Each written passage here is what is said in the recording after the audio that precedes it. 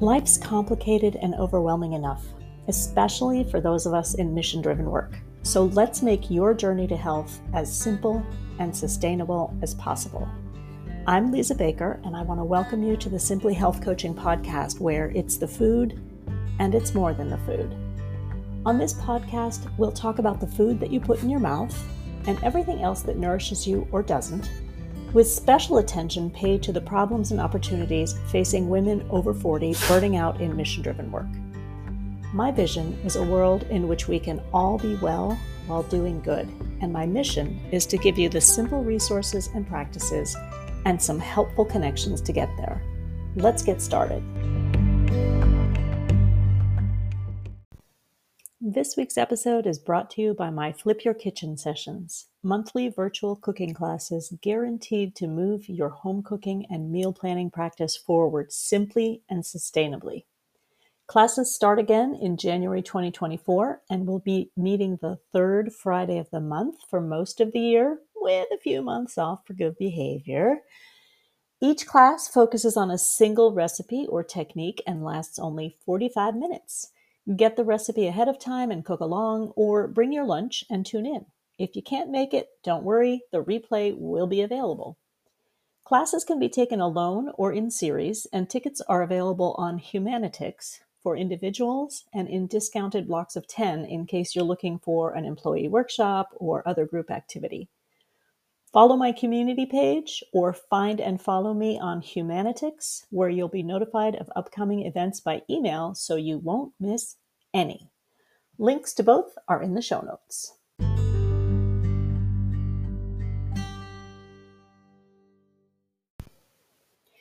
According to acronymfinder.com, S.A.D is an acronym with at least 104 meanings.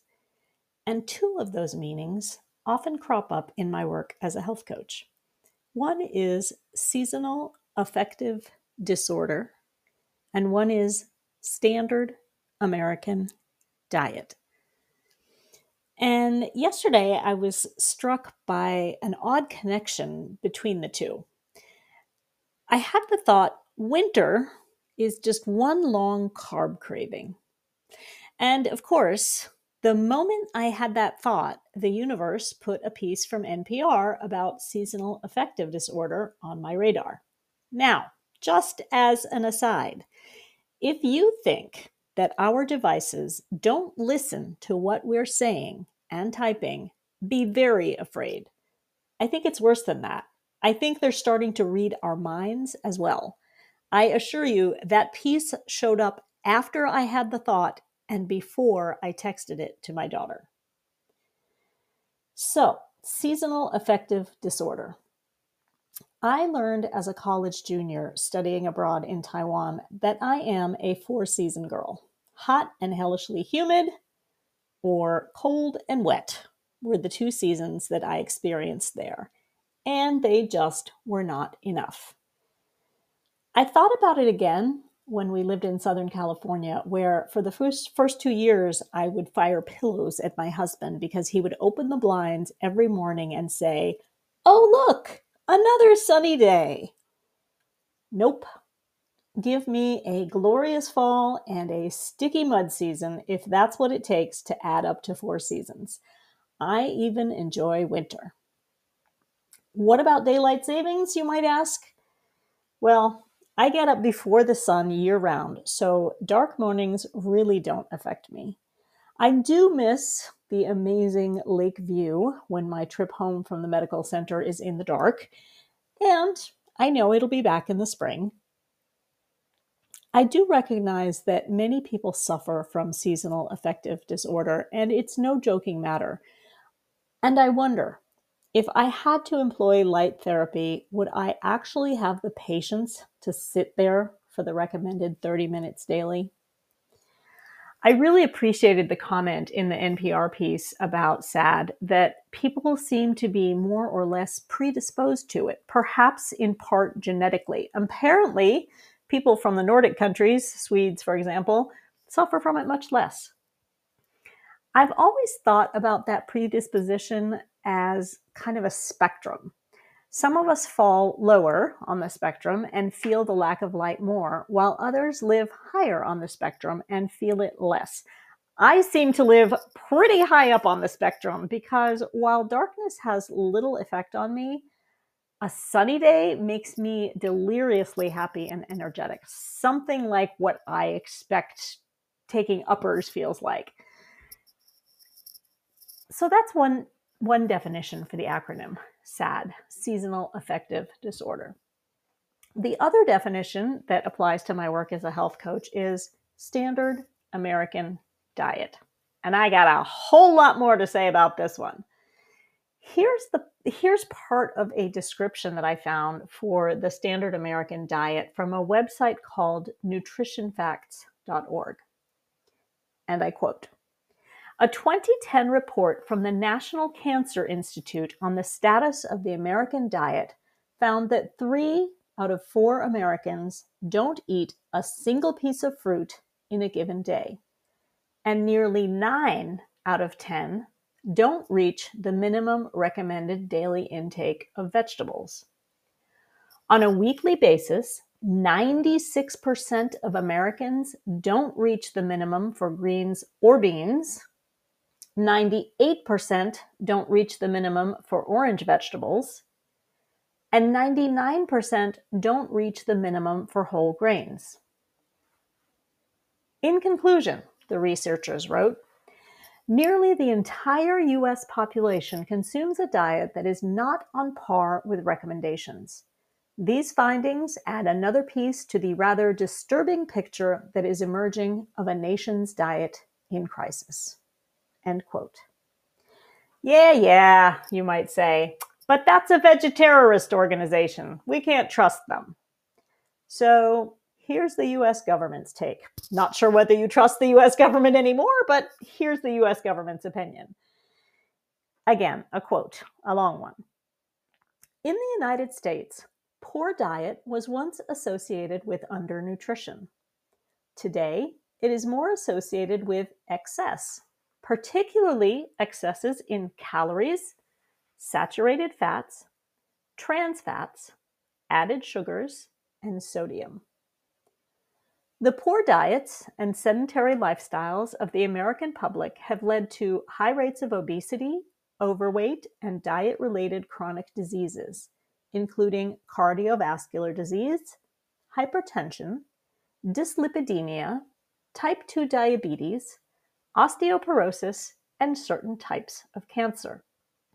It has been estimated that poor diet quality and physical inactivity contributed to approximately 16.6% of U.S. deaths in 2000, compared to 14% in 1990."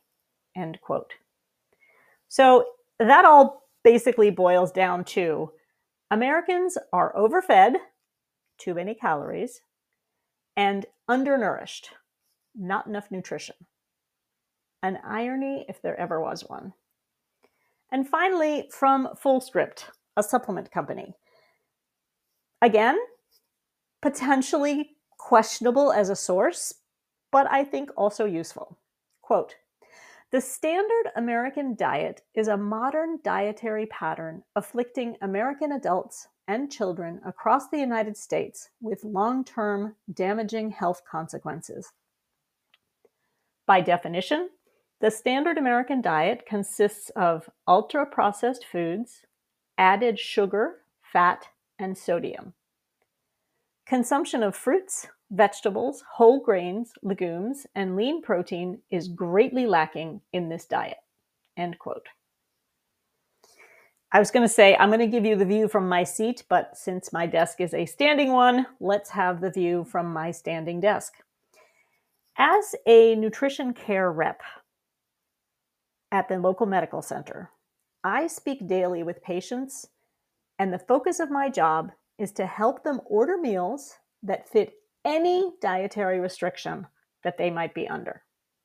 And I'll tell you that title, Nutrition Care Representative, that is a marketing coup if I've ever seen one. It's a very sexy title for someone who answers the phone in a call center, but we waive that point. Basically, my work at the medical center helps me to confirm every one of the assessments I offered above about the standard American diet. Now, this is not a scientific study, mind you, but here I'm going to give you my impressions after about 11 months in the call center. First, fruit and vegetable consumption. I am known as the vegetable pusher in the office, not just by my coworkers who hear me ask every patient, "And what would you like for a vegetable with your dinner?" Also by my patients, who have mostly been known to have one of a few reactions. The first, "I don't eat vegetables." The second, "I didn't know my mom worked here." The third, "I'll have the cottage cheese." That is not a vegetable, sir. Only rarely does a patient ask for vegetables on their own or get excited at my suggestion. Fruits fare a bit better, but not by much. Next, whole grains and legumes. At least half, probably more, of my patients order the white options: white bread, white pasta, even though whole grain options are available. The lentil pilaf is regularly shunned. I think I may be served one a month, probably less than one a month for the last 11 months. The lentil soup is the least frequently ordered item in the soup menu, and the black beans are regularly removed from the quesadilla. "I want just cheese and chicken," people will say. It's hard to say whether the beans or the kale discourage people from the sausage, bean, and kale soup, but frankly, I'll tell you, it's delicious. Protein. The most common question: "Don't you have cheeseburgers?" My answer: why, yes, we do. They're on the secret kids menu, I say. And yes, there might just be a little bit of judgment and shaming going on in the subtext, which runs through my mind. You are a grown-ass adult. Can't you expand your horizons a bit? You know, if you didn't eat cheeseburgers daily, you might not be in the cardiac unit. And no, I don't say any of that. Next line: "I'll have that with fries." No, we don't have fries, not even on the secret kids menu, so go back and see the subtext above. This is what I call the weird, sad coincidence. If I had time, I would actually keep a tally. Instead, I'm going to share with you my "I feel this in my gut" observation. Patients on the heart-healthy diet, which means we are restricting their fat, saturated fat, sodium, and sometimes their fluids, are immediately drawn to the items that contain the most of these nutrients. It's the chicken Alfredo over white pasta, if you want to know. Patients on the consistent carb diet, those with blood sugar issues, seem immediately drawn to the highest carb items on the menu: pasta, bulky rolls, sweet potatoes, and the pumpkin custard, which I'm going to tell you is delicious. It's like pumpkin pie without the crust. If you've ever read Michael Pollan or seen the documentary Super Size Me, you will have heard that our highly processed foods appear to have an addictive quality to them. Judging by this observation, I'm thinking it's true. Why else would we tend toward foods that cause us so much distress? I really can't help but feel like our standard American diet likely has a connection to our seasonal affective disorder if we struggle with that. As the NPR piece indicates, for many who suffer from the seasonal disorder, winter does feel like one long carb craving. And usually those carbs are super processed. Granted, changing the way we eat won't cure seasonal affective disorder, and it might actually help. Pharmaceuticals and phototherapy may be indicated, And what if we could reduce our need for them by shifting our diets to include more whole foods, especially more whole grains, beans, fruits, and veggies? Now, of course, I'm biased. As a health coach, I tend to start by talking about the food. Because, as my tagline says, it's the food and it's more than the food. And changing our food choices within our budget is one small step we can take to discover whether the two SADs are actually related for us. It's an experiment.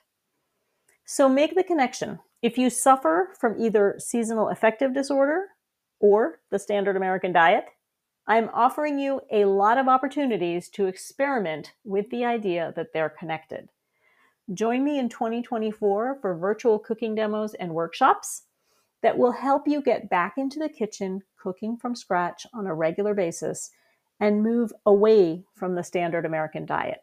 And let's see if we can shift your seasonal affective disorder with some improved nutrition education.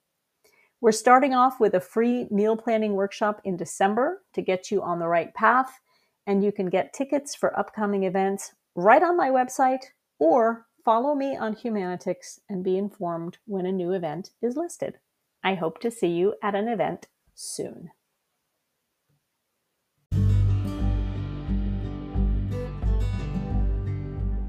Thanks for listening. Please note that any suggestions provided on this show are not meant to replace medical advice, and the opinions of the guests on this show are their own.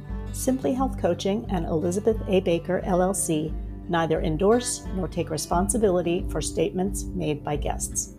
Let me know your thoughts about the episode and share your biggest takeaways and aha moments. And let me know who else you want to hear from on the topic of being well while doing good.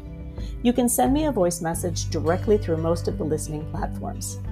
Please be sure to rate, review, and subscribe to the podcast in your listening app so you never miss an episode.